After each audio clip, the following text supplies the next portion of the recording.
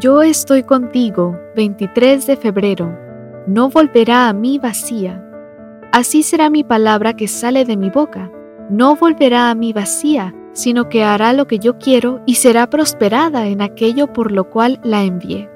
Isaías capítulo 55, versículo 11. Conocí acerca de Nam Yong-han en 2012.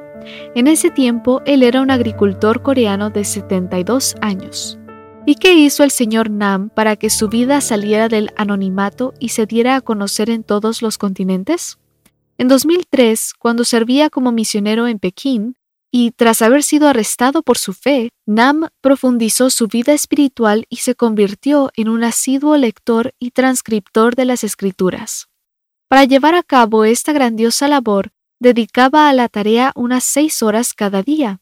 De acuerdo con Nam, la práctica de leer y transcribir la palabra de Dios tuvo un impacto muy positivo en su vida, puesto que se definía a sí mismo como un hombre impetuoso y agresivo. Sin embargo, leer y escribir los escritos sagrados lo guió a reconocer que era un pecador y a sentir que su corazón se enternecía y que sus tendencias agresivas desaparecían.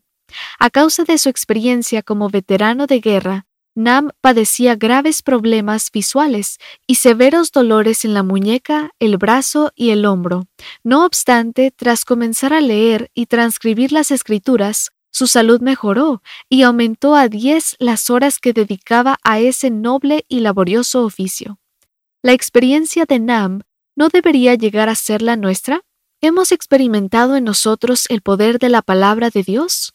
La misma palabra que dio sanidad física y espiritual al señor Nam está al alcance de nuestras manos, al lado de nuestras camas y en los estantes de nuestros hogares.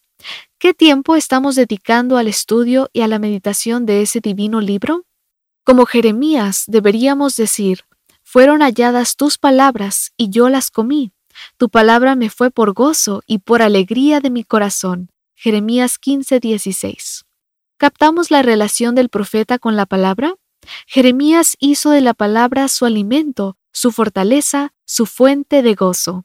Jeremías y Nam son testigos del cumplimiento de esta promesa.